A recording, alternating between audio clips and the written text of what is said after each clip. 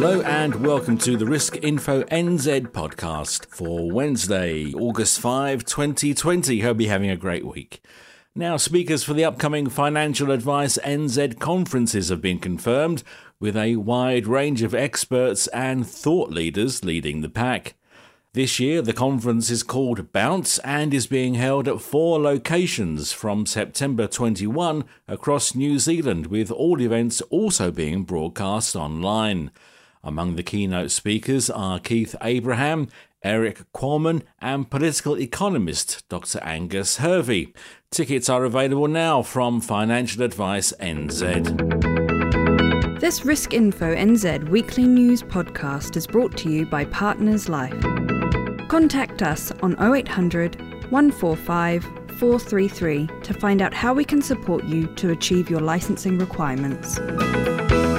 Melanie Purdy has been appointed Head of Aligned Advice at AIA New Zealand and will report to Sam Tremethick, the company's Chief Partnership Insurance Officer. Melanie Purdy was previously CEO at Newpark Group, a role she left in March. Ratings agency S&P Global Ratings has run the ruler over New Zealand insurers and says they're well placed to absorb the effects of the COVID-19 pandemic, although the company does expect this year's earnings to be subdued. In a just published report, the ratings agency says that life insurers will experience a small decline in premiums over the next 1 to 2 years as a result of COVID-19, with lower new sales and an increase in lapses resulting from the increased financial pressure on consumers.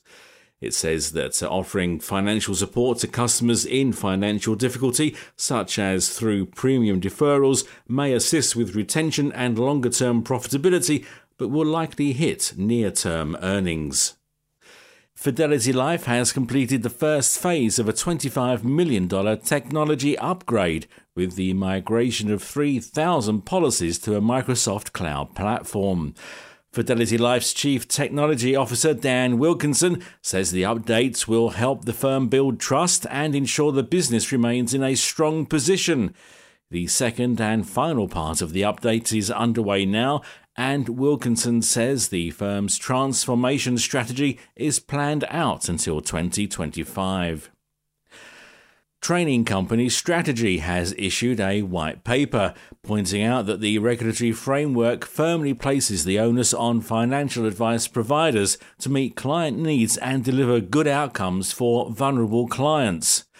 According to the Strategy white paper, which lists some of the traits advisors should be looking for to identify vulnerable clients, 1 in 4 people face literacy difficulties, 1 in 6 can be diagnosed with a common mental disorder, and 10% of all people aged over 65 would experience some form of elder abuse.